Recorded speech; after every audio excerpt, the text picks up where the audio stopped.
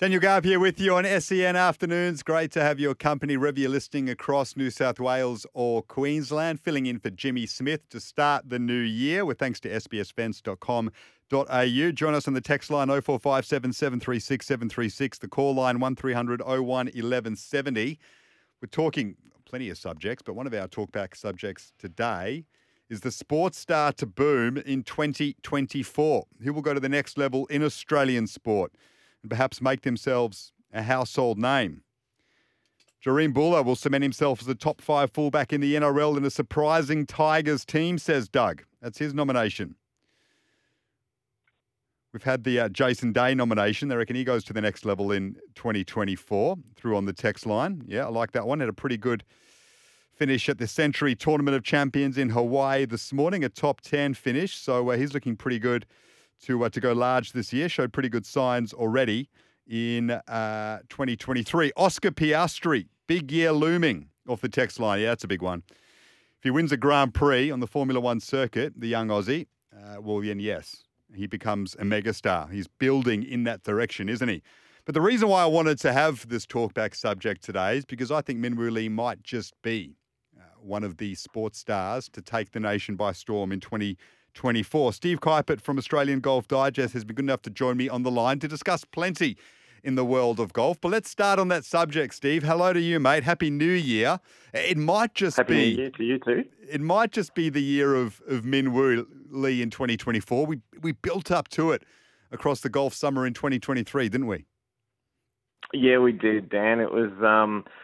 I guess I hope that he doesn't lose any momentum over the break. But what we saw at the Australian PGA and Australian Open really had a lot of people excited about his prospects in 2024 and whether he can be our star male player, because of course his sister's our star female player. So there'd be some terrific synergy if the two of them just kind of keep going on that upward plane that they have been. Yeah, we've had a nomination on the text line as well, 0457 736 736 for Minjee Lee to become the world number one. It doesn't look like Minwoo has a flaw in his game. He hits it plenty far. His ball striking is fantastic. And as we saw at the Australian PGA and for large parts of the Aussie Open, his short game is immaculate as well. Are there any concerns for you in terms of his ability to go to that next level and perhaps win a major this year? No, not at all. I think we really have seen the gradual maturation of Minwoo Lee over the past few years. And I was speaking to his manager at the Australian Open and we were sort of talking about the year that he's had and just the progression he's made. And I made the comment that it looks like Minwoo is comfortable in his own skin. And his manager agreed. There's just been not just the maturity as a golfer, the maturity as a young man. I feel like he's found his place. He's hard work. Look, he's got heaps of talent, but he's also hardworking, but he has fun as well. And he's learned when to do each. And, we saw that with the chef's hat at the Australian PGA, pulling that out with a hole to play when he knew the tournament was in his keeping. And he said, I wasn't going to do that if I didn't know I had the tournament won by that 71st hole. And so he's learned, and he's got a terrific coach, great skill set, great natural ability. He's watched his sister go through this. He's about as well equipped, I think, as any golfer at his age has been coming out of Australia. It's funny watching the contrast between he and his sister. I mean, Minjee is so quiet. She's been at the top for a while, but she's so understated. And he loves the limelight. He's happy to embrace it, interact with the crowds. He's become a bit of a cult hero. It feels like half the time he's doing it to just annoy her. Yeah, I think there could be an element of that. I mean, the fact that the past two Australian Opens have been run concurrently, men and women, we've actually seen them sitting together, talking together, and Minjee's a couple of years older and wiser. But she's acknowledged, yes, we're quite different. She just likes to do her thing, stay out of the limelight, whereas he really I think he feeds off the energy of the crowd, whereas I get the feeling Minjee would probably be happy playing without a crowd at all. And so they're very different. But as I said before, I just feel like when you've had an older sibling essentially go down the same line that you are, and you can take all those learnings, even if she is completely different personality-wise and it's a completely different circuit, you can't help but glean some insights into just how it is that you kind of manage yourself. So he's got the game. He's shown the signs already. He's won a couple of big tournaments under pressure here in Australia, the Scottish Open a couple of years ago, top 5 finish in a major, I think the US Open last year.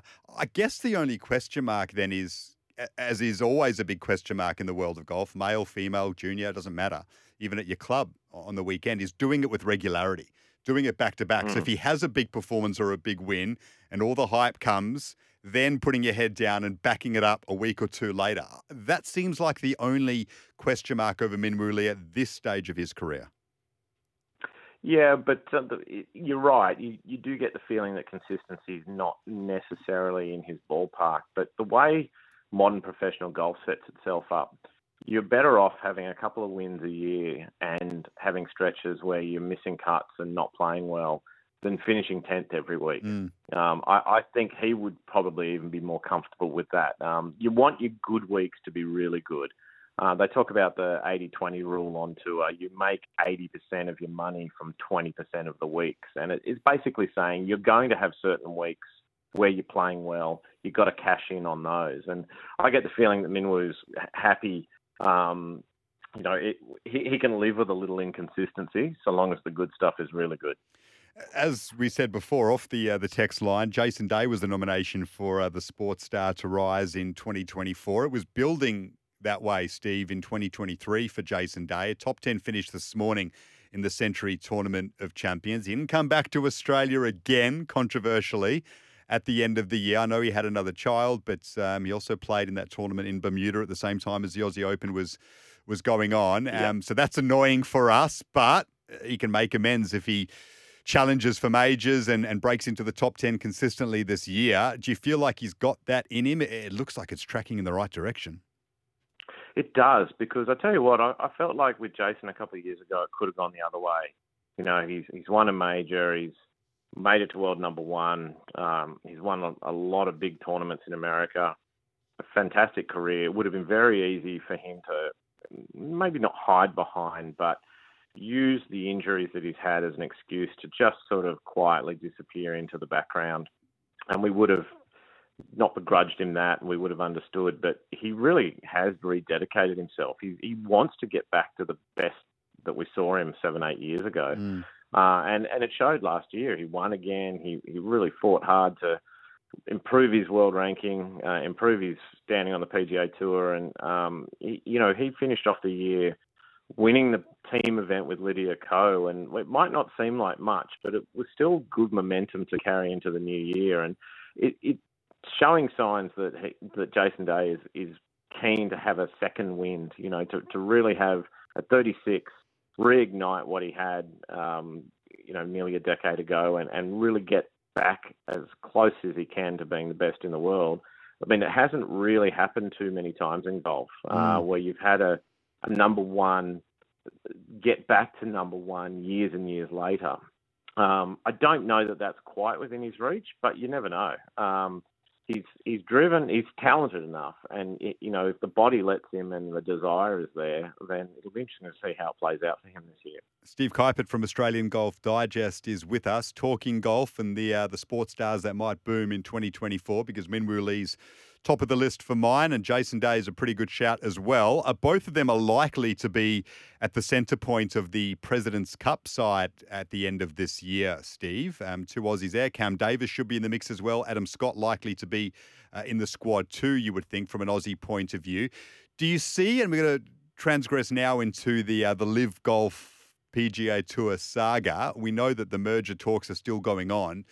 Do you see a situation where Cam Smith might be back in that President's Cup team due to the conversations around the merger? And with that in mind, someone like a Joaquin Niemann, the Australian Open champion as well, to boost the international side. Could that be part of the talks around the merger, or is that going to come too soon, do you think?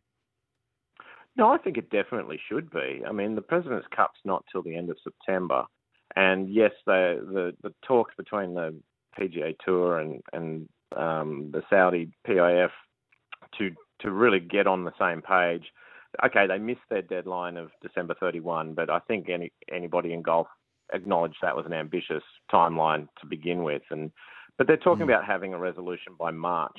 And so a tournament that's in September, you would feel like those issues are part of the discussions that are going on now, and eligibility for Ryder Cups and President's Cups should definitely be part of it. I mean, if they're legitimately going to get on the same page, you can't half do it. It's got to be everything. And so eligibility for something like the President's Cup should absolutely be a discussion point. And you would like to think that Cameron Smith teeing it up in Canada in September should be a better than even money bet at this stage, because if they're actually going to kind of come up with a legitimate agreement, then this should definitely be part of it. So, yeah, I would like to think that we will see Cam Smith teeing it up for the international side. He absolutely should be. And it's better for the event that he does. So, but it'll be interesting to see whether that's actually how it plays out.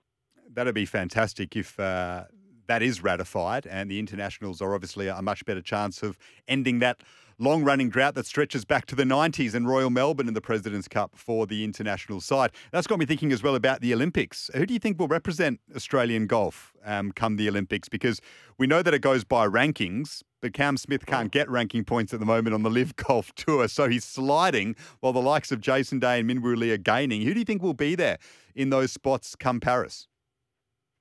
Yeah, that's probably even a more pertinent question for two reasons, because it's sooner. I mean, that's June after the US Open that they make the cutoff for the Olympics, and also it's a tougher team to get on because it's a team of 2, not a team of 12. Yeah. That's perhaps the more telling question in many ways, and what will happen with the world ranking? I would say that's going to be a tougher one for Cam Smith, because even if something does happen with world ranking points and Live, will it happen in time to get him back into the top 15 as an automatic pick, or as one of the top 2 Australians?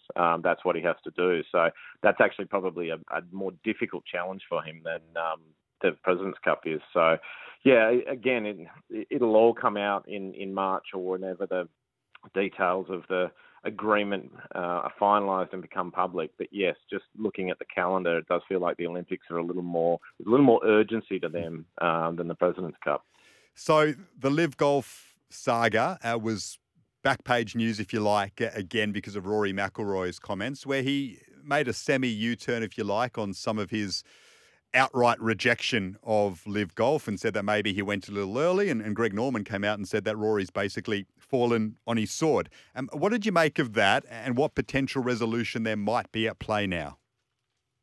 Yeah, I took it as Rory expressing a degree of resignation to, maybe a U-turn's, yeah, there's a degree of that, but I just think reality set in for him. I think he knows that he backed the side that he clearly thought was going to win, but that side's certainly not going to win without some kind of compromise. And so I think that's, there's a little bit of reality that set in from Rory in making those comments.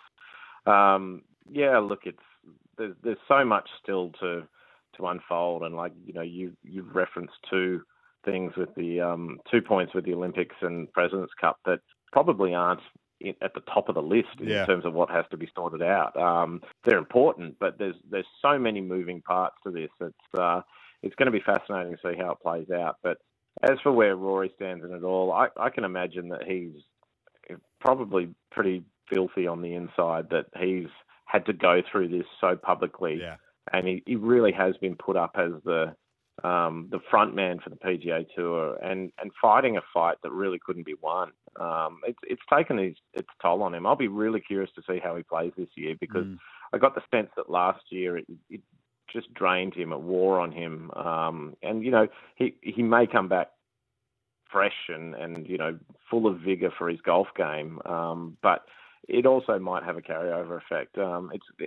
Rory as a golfer on and off the course, he's going to be one of the most fascinating characters to watch in the game this year. Yeah, Steve Keipert from Australian Golf Digest with us. Some people can't understand why so many golf journalists and media types barrack for Rory to end his majors drought, which is around 10 years now, 9 years, I think, in fact.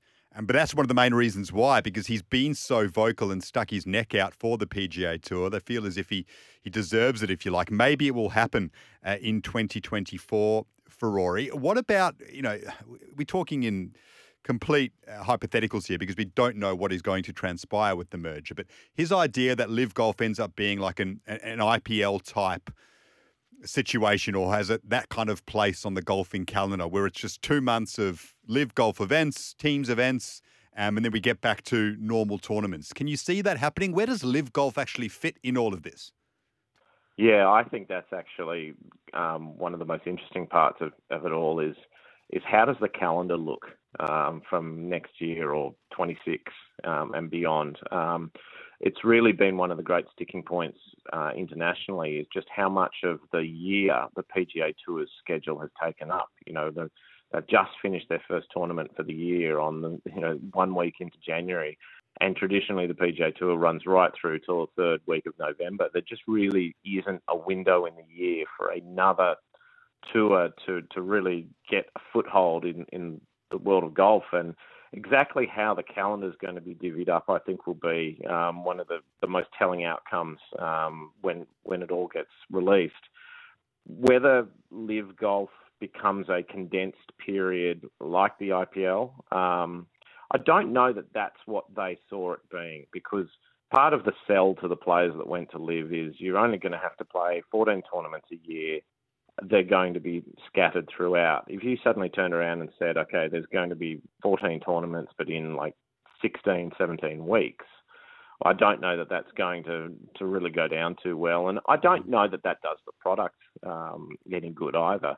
I really felt like they were smart with their scheduling. They avoided big events on the PGA Tour. They avoided the majors with the scheduling.